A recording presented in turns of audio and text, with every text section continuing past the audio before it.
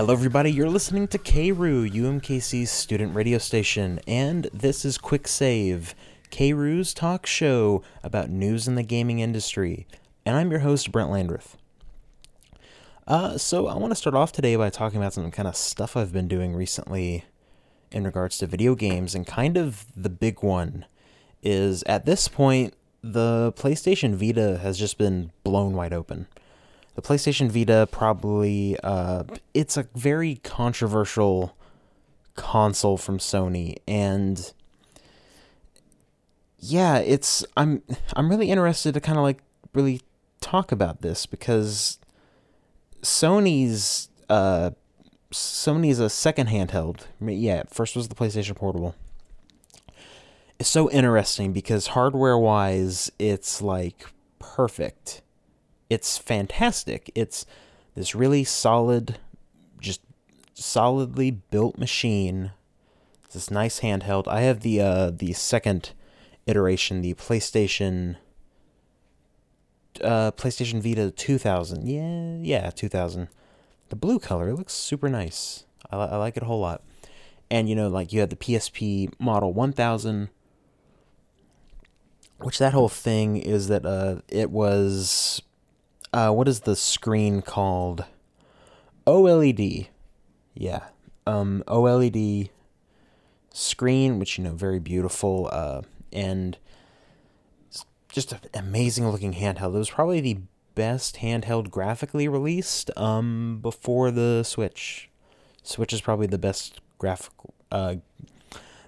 how would I put this, graphically impressive handheld console as of right now. But the Vita, very interesting. I remember buying a PlayStation Vita did I buy it in 2014? That almost doesn't make sense. I bought it in 2012. Yeah, 2012, I want to say. I bought it specifically for the video game Persona 4 Golden. Really fantastic game. It's great. And I think overall it was a pretty good purchase. The PlayStation Vita, it started off really, I don't want to say strong. It started off with a lot of support behind it. People kind of, game developers wanting to support this game. And it was great, but then kind of it ended up falling by the wayside because of the Vita's various problems. I said I loved this thing hardware-wise. I'm holding it in my hands right now. It is a very nice touch screen. The touchpad is kind of weird on the back. I don't know too many games that used it. Dual analog sticks, they feel good, surprisingly. I'm actually super surprised on how well that feels. And, the buttons, they're kind of small, but they really work, and the touchscreen is super responsive. It's great, but there's just things holding this damn thing back, and it's really unfortunate that it's like that, And so, it's really unfortunate, that it's kind of like that, because the Vita has such promise as a console. It really does. And so, the Vita, it's kind of the elephant in the room. What are the two, I guess, major problems with it? And yeah, I would say it's probably the two major problems that the PlayStation Vita has. And those are, first off, the two problems are kind of a result of the PlayStation Portable. The PlayStation Portable was a very popular handheld console. The console itself, software, not so much, and that's because the PlayStation Portable was incredibly easy to hack. I'm talking it's insanely easy. To the point to where it's hey, that's why people really liked the PlayStation Portable, because of how easy it was to just kind of get in there, and a lot of people pirated games on it, kind of. Sony lost good faith with developers on developing for their handheld because of that. And so the Vita has two big things that kind of were decisions around this to kind of prevent that. The first one is, I think it's the lesser annoyance of the two, and it is how you handle content on everything, on how you like handle putting content on this thing and kind of transferring stuff. And the way how it works is that you have to download something called a content manager. And the content manager is this Sony proprietary system thing, whatever. And it essentially means that you can't put videos, photos, or music onto your PlayStation Vita system directly. You have to set up specific directories on your computer that the program will read, and then you have to go on your Vita and select stuff there. This is so you can't place any like illicit files on there, right? And that was kind of one of the big ones. I remember being really confused by that and why I just can't, throw photos on there. Got to go through this whole process. And so there was that. And what is probably the biggest problem that it has is with the memory card situation. The PlayStation Portable used something called a Memory Stick Pro Duo. It's used in a lot of Sony cameras kind of around that time, 2004, 2006. And I mean, it's a pretty large memory card, and people were able to make cheaper solutions so you didn't have to buy the Sony memory cards. And also, it's super easy to make a micro SD card adapter for it because of how big it is. Like, I can go online right now and buy one for like $3. Super easy. And micro SD cards, fantastic, very versatile memory option. Have it formatted the right way, works perfectly.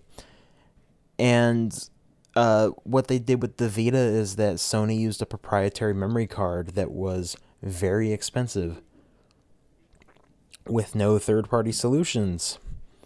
And by expensive, I mean a 64 gigabyte card running you around $100 to $120.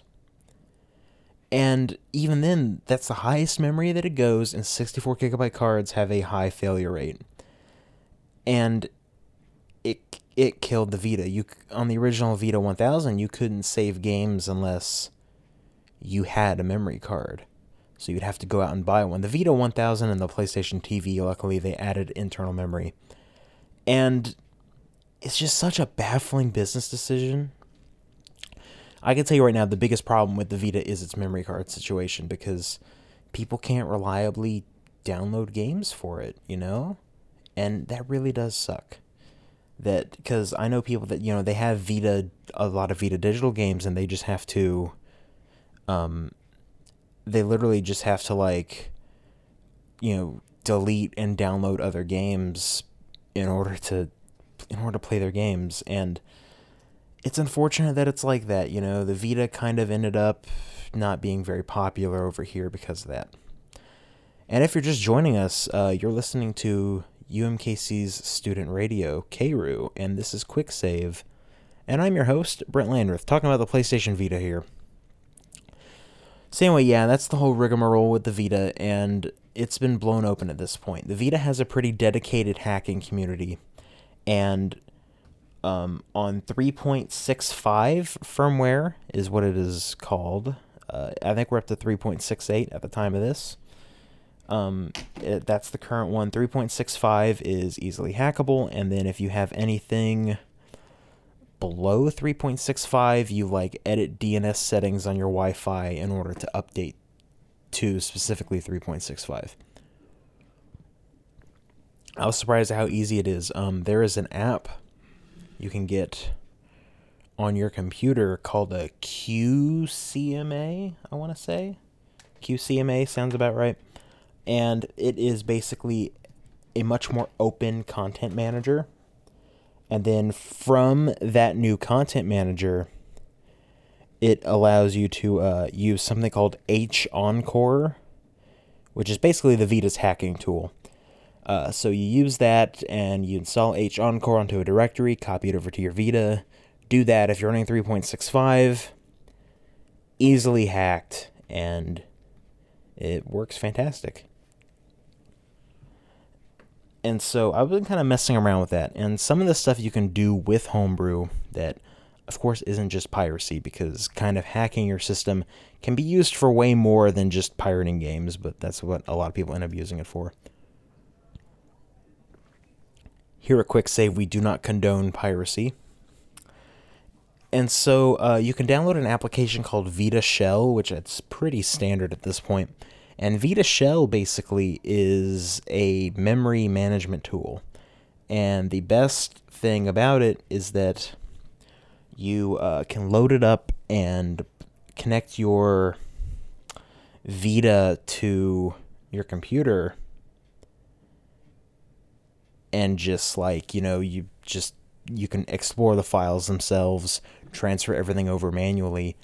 Works super well. It's great. And then kind of from there, you can do things like custom themes. You can either go in and make one. They're kind of complicated. You can do that. There's some homebrew. People ported another Metroid 2 remake, that Metroid 2 fan game that came out, God, I want to say it was 2016, 2017. No, yeah, 2016 was about right. That's when that came out, and people have ported that. People have ported like other little games to it. You can back up your game cards, which this is kind of big for me. Back up your game cards to put them onto a memory card so you don't have to lug around all your cartridges. And what is probably, so like Vita Shell kind of mitigates that problem. With, what was it? The content manager. It's so forgettable, I already freaking forgot it. And the content, and that kind of goes around that problem. And one of the homebrew options that I'm looking into right now, I haven't done anything with it yet, I'm still waiting for it to come in the mail, is it is a thing called the SD to Vita adapter. It is a little adapter. It's in the shape of a PlayStation Vita game card, and you plug a micro SD card in it. Kind of screw around with some of the files and stuff. And I mean, basically, it tricks your Vita into thinking, oh, the memory card is right here. And you can kind of go off that. So I bought like a 200 gigabyte memory card, and I am currently backing up a lot of my old games. I have a bunch of PSP game backups and PS1 game backups that are all kind of ready for this. I've tossed emulators and stuff to make sure that it works. And it seems pretty cool. Like, I'm gonna be really excited to kind of play around with that a little bit more. Because, like, the Vita is such a cool console. It's very nice. I like it a whole lot.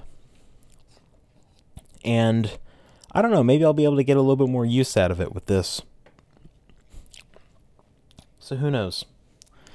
And, with that, I think we're going to go ahead and take a break. And when we come back, I'll be talking about a couple more of the stuff that I've been playing. Stay tuned.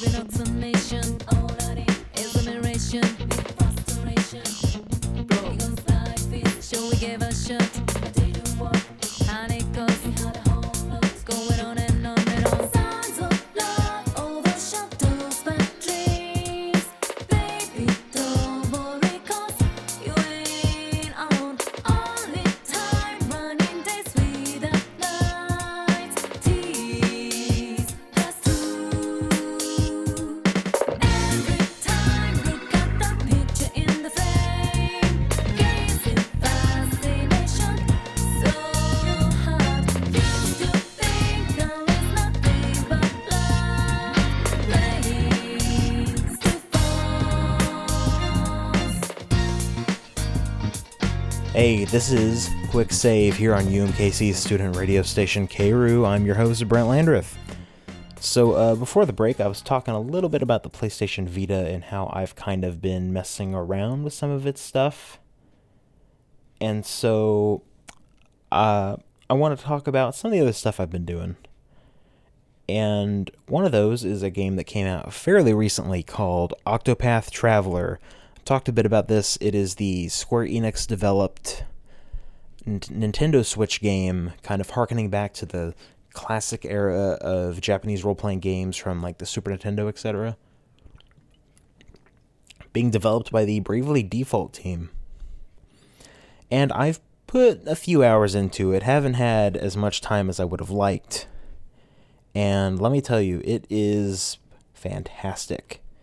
It's really interesting. So, the whole idea with it, with this game, is that you have 8 protagonists who are these very well-defined characters, and they all have their own stories going on. So, I select, his name is Therion, I believe is how you pronounce his name. Therion. He is a thief. And his story kind of starts off with him hearing about this big score at a mansion. He's like, I'm a badass thief. I'm going to go do that. Goes to the mansion, and he gets tricked, basically. This family was looking for a really just capable thief in order to steal back some of their family heirlooms that were stolen from them. And to kind of coerce him into working with them and joining them, they place a band on him. And this band is a mark of a thief who has failed. And it's kind of like a thing of, how would you say it? Like a thing of shame, right? And so his pride isn't, he's not going to let his pride is not going to let him live this down. And so he decides to help them to get the band removed. And he kind of starts off on his own journey. And that's just one of the 8. And I haven't seen any of the other ones, though. Therion seems like a really cool character. I like him so far. He's very cool. So kind of pun intended, very cool, level-headed. He's very sharp and smart. Not sharp enough to... he kind of let his overconfidence get the better of him here whenever he got caught by the butler. And there's a bit of a backstory going on about why he works alone. Kind of looks like he had a partner in crime many years ago and they escaped from prison. Don't know exactly where that's going. So basically, you pick one of the 8 characters. You can pick any of the 8 to start off with. Just as a note, though, whoever you pick, you are stuck with for your kind of main character, I guess. I mean, there are technically 8 main characters, but you cannot get him out of battle. I chose the thief because... kind of in RPGs, the thief class is very useful. Yeah, very useful indeed. And so, kind of going off from there, I haven't run into any of the party members. I'm getting ready to run into, her name is Hanit. She is a hunter from like this like little village kind of to the east. And basically, I was looking at some stuff about this, and how it works is that everyone has chapters of their own story. Sometimes stories interconnect. There's 2 characters I know for a fact. Watched a kind of video overview of this game, and the characters Ophelia and Primrose, they have like a story event together. So their stories kind of intertwine. And kind of coming out of some of the impressions of this game, looks like one of the bigger problems people have is that there's not as many party interactions as they would have liked, which is kind of unfortunate. There are some here and there, though, apparently. The gameplay is fantastic. I absolutely adore the gameplay. It is turn-based combat, obviously. And every turn, you get something called a boost. You can use boost to either... you basically just use it to strengthen attacks, right? And you can also... And it will let you attack multiple times. You can boost up to 3 times. So it's like, hey, you do a normal sword slash or use 3 boosts to do it times 4, so he'll attack 4 times. And the whole reason why you want to do this is because enemies have defense points. And if you knock down all their defense points, then you end up breaking them. And in breaking the enemy, they are disabled for one turn. So you kind of have to like figure out the enemy's weakness, get in there, break them in order to do a ton of damage and take them out super quick. It's really addictive. The encounter rate's a little high for my liking, but apparently there is a character ability later on that reduces the encounter rate. So that should be fine. It's a modest difficulty right now. I'm not having too much of an issue with it. Haven't died yet. I'll have more to report on that game kind of as I continue it. And another game I've been playing, I've been wanting to replay Xenogears recently, the PlayStation 1 game. Been doing that on my hacked Vita. And if you're just joining us, this is KRU, UMKC student radio station, and you're listening to QuickSave, KRU's show about news in the gaming industry, and I'm your host, Brent Landreth. And so Xenogears on the PlayStation 1 is what I've been playing recently, and that game's just good. This whole like kind of fantasy-esque mecha show game thing. And yeah, that game is just utterly fantastic. I love every bit of it. I still love the story. The gameplay is really good, and I don't know, I might just kind of chip away at that over the next few weeks. Nothing too big kind of going on in terms of that. And so we're going to take another break, and then after that, we have some news stories to talk about, including a doozy involving writers for Guild Wars 2. We'll see you then.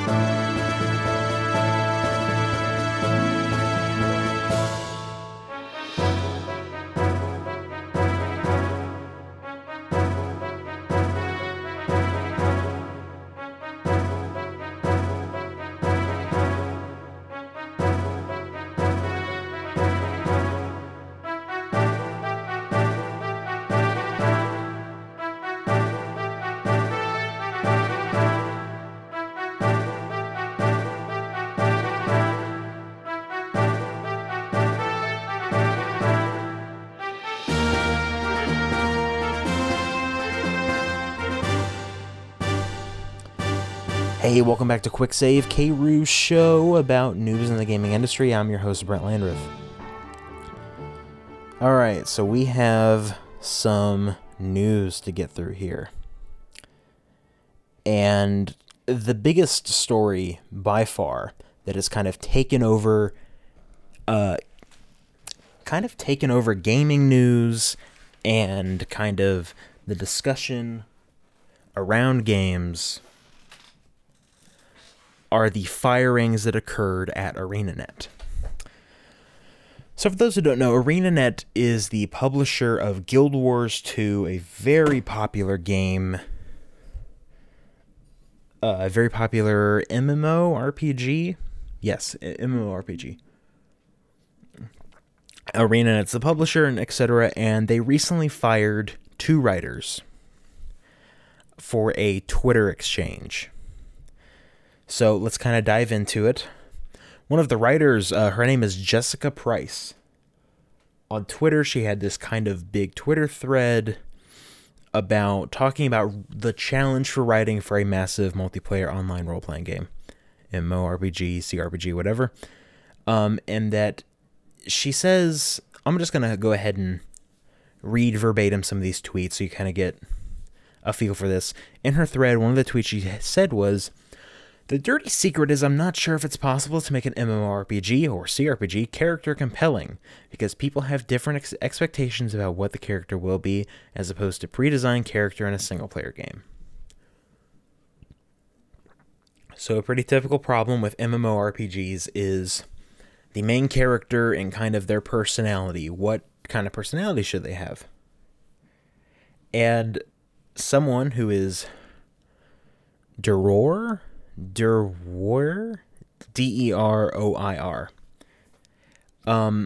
He is a YouTuber and Twitch streamer who is an official kind of partner with ArenaNet.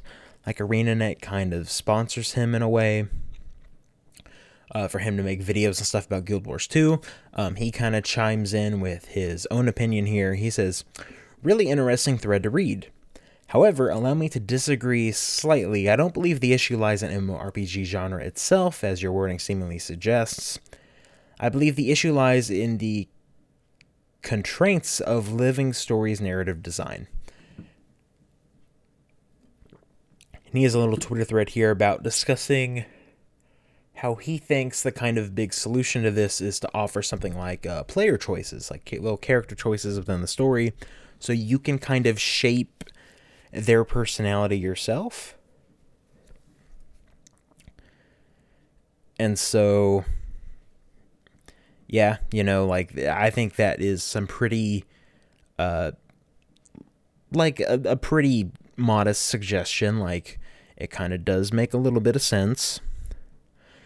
However, Price's response to Deroir on the 4th of July, she said, thanks for trying to tell me what we do internally, my dude." So she then, quote tweeted, which is where you kind of take someone's tweet and attach it to your own tweet and kind of reply to it. She said, "Today in being a female game dev, allow me, a person who does not work with you, explain to you how to do your job." Minutes later, she added, "Like the next rando asshat who attempts to explain the concept of a branching dialogue to me, as if you know, having worked in a game narrative or a effing for an effing decade. I've never heard of it, is being insta-blocked PSA." So this discussion kind of started to spread wider, and people waded in from all sides. Peter Fries, the other writer fired by ArenaNet, jumped in at this point. His tweet had been removed, but there is a cached version. Unfortunately, that actually seems to be down. He was defending her, and he responded to someone who complained that she was playing the gender card, and he said, "Here's a bit of insight that I legitimately hope he reflects on. She never asked for his feedback. These are our private social media accounts. Imagine you're an astronomer and you start sharing some things you've learned in the last few months since you began research project observing Saturn, only to have observation techniques explained to you by a layman." And, later he added, "Today is a national holiday. It's our day off. After working hard for months on the most recent content release, if I'm being embarrassing and unprofessional, it's because I'm enjoying a beverage in the sun in my backyard, and this nonsense is being directed at someone I respect. Jessica is great at her job and deserves to be treated with respect," was the gist of what I was reacting to.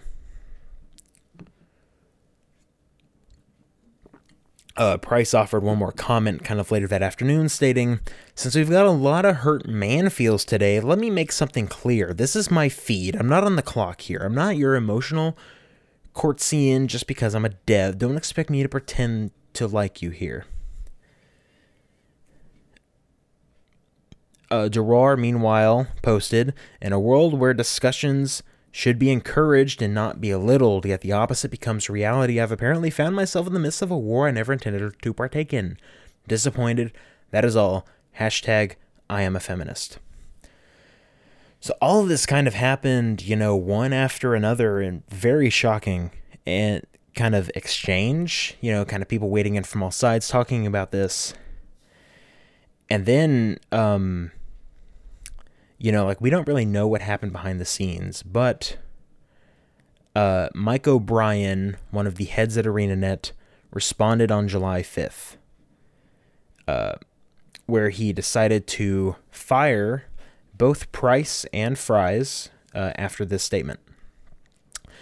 "Recently, 2 of our employees failed to uphold our standards of communicating with players. As a result, they're no longer a part of the company."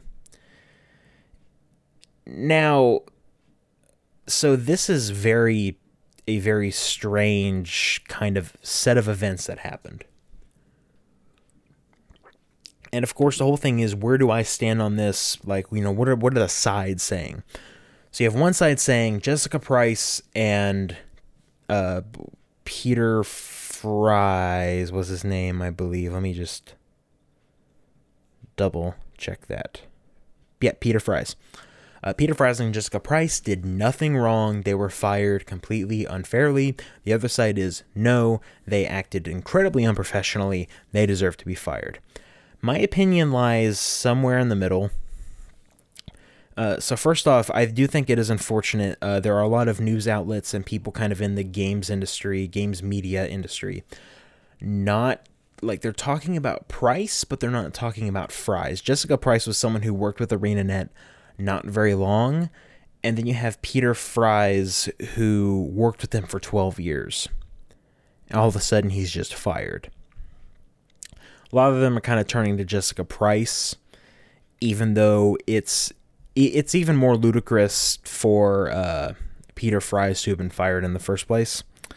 Now, we don't know the internal situation with this. We do not know if any of these guys were put on like a social media warning. We don't really know about this. And the reason why I want to bring that up, it kind of seems like a weird thing to bring up, but it's mainly because Jessica Price, if you kind of comb through her Twitter, as people have done, they kind of find her being very aggressive towards people. like not in a good way, right? So there was this one where she was talking about how, oh, I did not like Avengers Infinity War, thought it was bad, and then someone responded was like, oh, that sucks. I personally really liked it. And then she's like, I don't care. And then the guy's like, wow, you're being kind of hostile. And then she proceeds to curse at him a whole bunch. Or there is this one after the death of famous video game YouTuber and games critic John Bain, aka Total Biscuit. She said, the kindest thing I can say is, I'm glad he's no longer around to keep doing harm.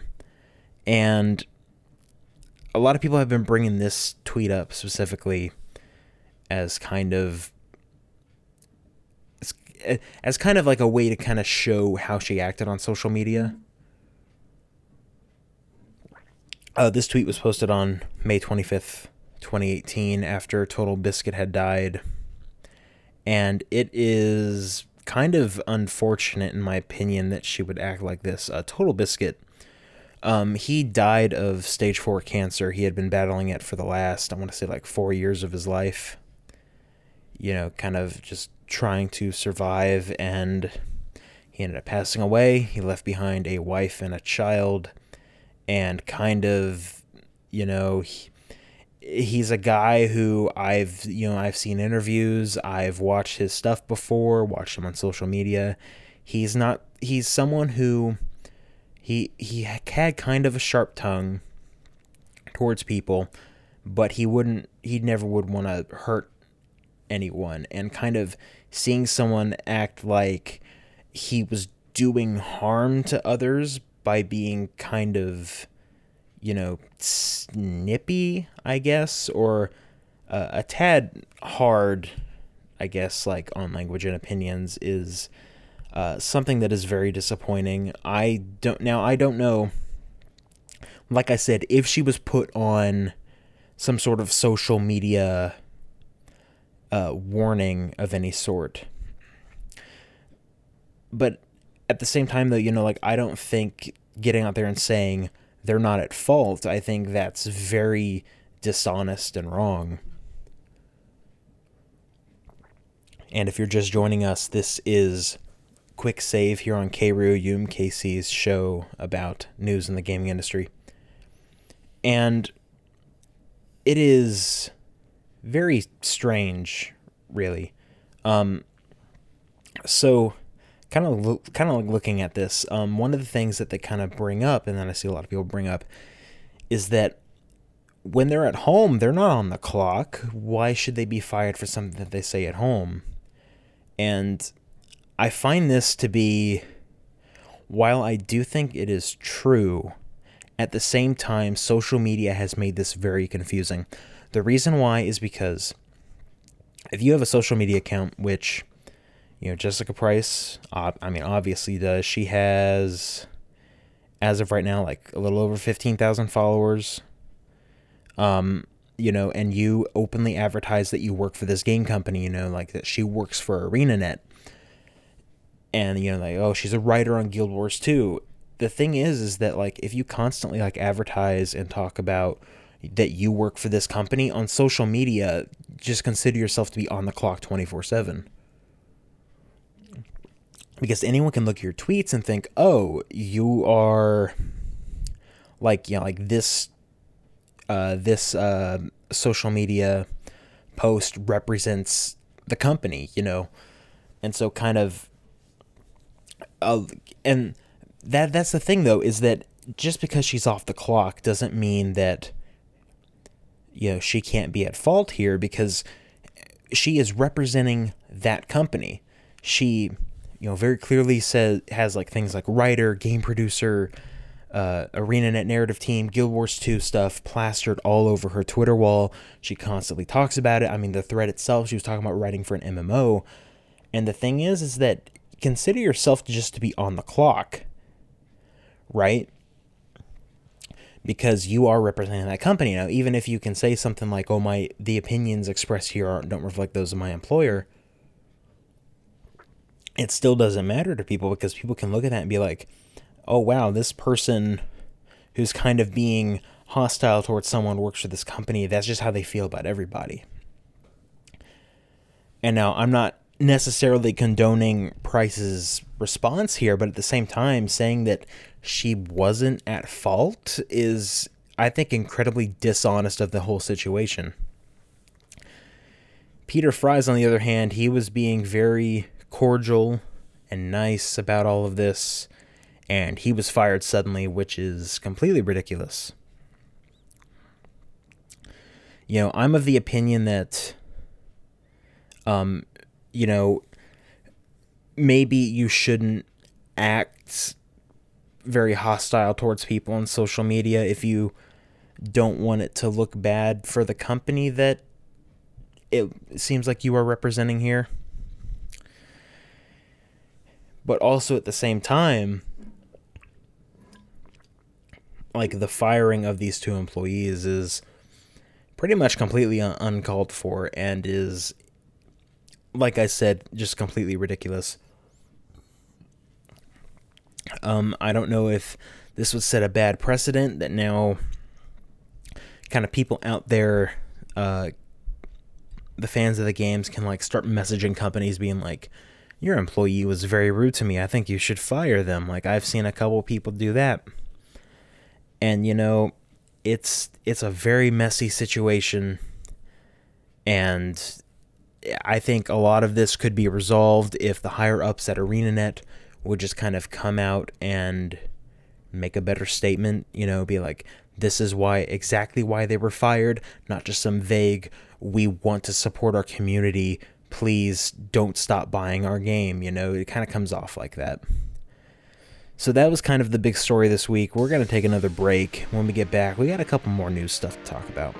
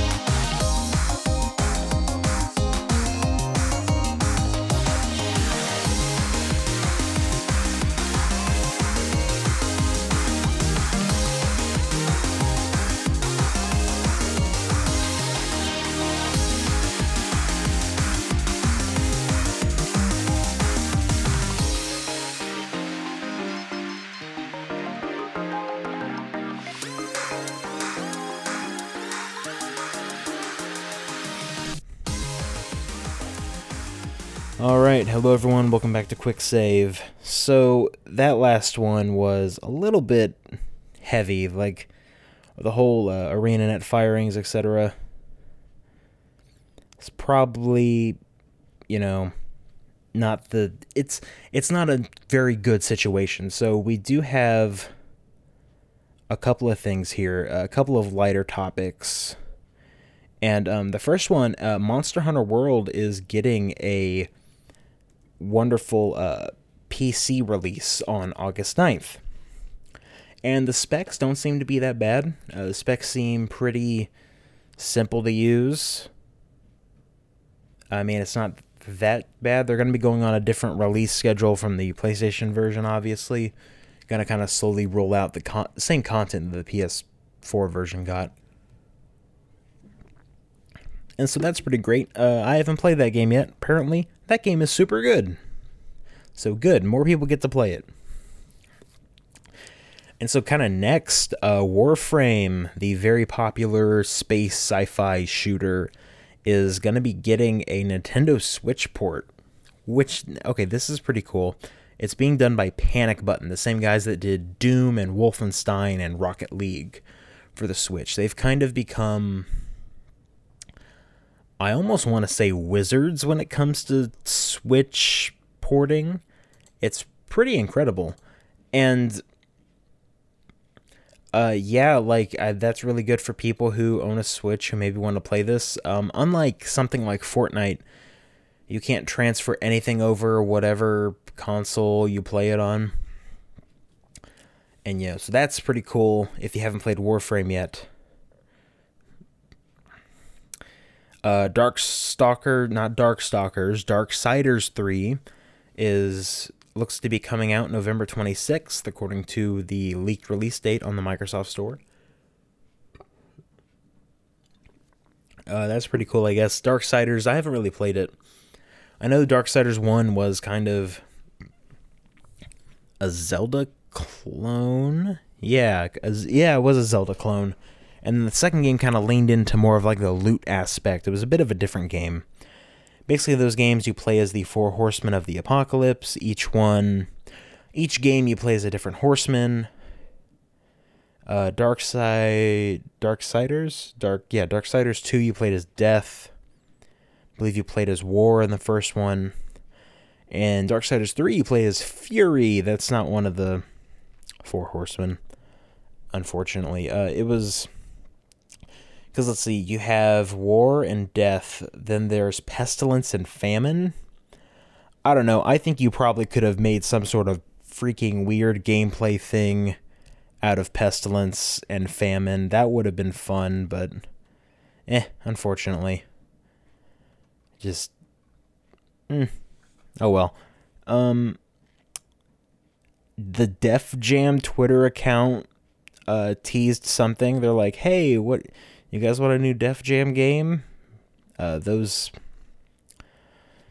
games are like beat-em-up games that are apparently really well loved. So, yeah, sure, all right.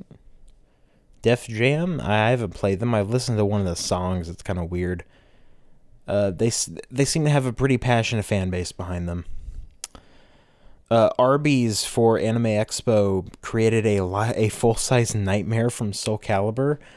Arby's has kind of gotten into this really... how would I explain it? It's... Arby's, their social media manager or whatever, has done an absolutely fantastic job because, they make a bunch of art out of Arby's cartons, and it looks kind of weird, but hey, that's pretty cool that they did that. Totally go look that up. It's insane how much work went into that. And so kind of another thing that reemerged was a fan game called Card Sagas Wars. Card Sagas Wars is a Mugen game. Now, so Mugen, let me explain this for those who might not know. Mugen is essentially a fighting game engine that you can like import like sprites and stuff. And what's interesting about this game is that it uses completely custom sprites. It is a fighting game with various video game characters. You have like obvious stuff like Samus from Metroid, Link from Zelda, Master Chief from Halo, weird picks like Ivy from Soul Calibur and Cosmos from Xenosaga.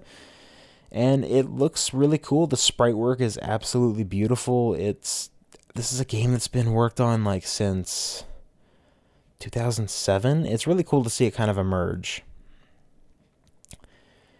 And kind of coming off of that is an announcement recently that I can kind of talk about a bit. And that is a game called the Somnium Files. I spelled AI. So this was announced at Anime Expo, and this is the next game coming from Japanese game creator Kotaro Uchikoshi, probably best well known for games like 999 and Virtue's Last Reward. The Zero Escape games, he kind of did some PC visual novels throughout the mid-2000s, and his writing style is something that people adore, myself included. I absolutely love the stories that he's made so far. And the Somnium Files, you play as a guy named Date. He is a detective investigating a serial killer case where people are murdered and their left eyes are removed. It takes place in the near future. You have this cybernetic eye implanted into yourself, and it's basically an AI, right? So the meaning of eye, they kind of talked about this on the panel. AI, kind of at the beginning of the name. One, AI, artificial intelligence. You have an artificial intelligence within your eyeball. Eye as an eyeball, obviously. And eye is also the Japanese word for love. So kind of like some weird, like, kind of meaning behind the name. And somnium is Latin for dreams, kind of why insomnia is kind of like the lack of sleep in a way. That's a good way to think about it. So you're going to investigate crimes by diving into people's memories and kind of diving into their dreams and kind of trying to get clues that way. It seems really interesting. There's not much info on it. It looks good though. I'm excited for this kind of departure from Uchikoshi's last couple games, which were all fairly similar. This seems incredibly different. So I'm looking forward to the Somnium Files. That seems to be like it would be a pretty good game. And yeah, like that, I'm just really excited for it, Because, I'm trying to explain this. I like Uchikoshi's games a whole lot. And I'm just super excited to see something new that he's going to be doing. And it looks fantastic. I got the character designer from the last two Fire Emblem games. It looks great and seems to have a higher budget than his last game, Zero Time Dilemma, which is good. That game was something. It had a whole lot of animation issues. And I want to kind of end off today by talking a little bit about, it is the 20th anniversary of a PlayStation 1 game called Brave Fencer Musashi, a very interesting game where you play as Musashi, this legendary warrior who has to save the all-you-can-eat kingdom from the evil Thirst Quencher Empire. It's an action RPG, and you can like steal powers from your enemies. It is a very quirky, cool little PlayStation 1 game that totally deserves more love than it gets. Check that out. Is it on the PlayStation Store? I actually don't think it is. Unfortunately. It would be cool if it was. I'm trying to remember because I want to say it is on the PlayStation Store, but is it on the PlayStation Store in America? I can't remember. No, huh. I'm doing some quick research here. No? I guess it wasn't, huh? Oh, well, that sucks. It's a really cool game, though. Totally recommended. And, you know, I think with that, that's a full episode of here at QuickSave. So, without further ado, guys, thank you all for watching or listening. Thank you all for watching with your ears. Thank you so much. And tell you what, I will see you guys next time. See you then.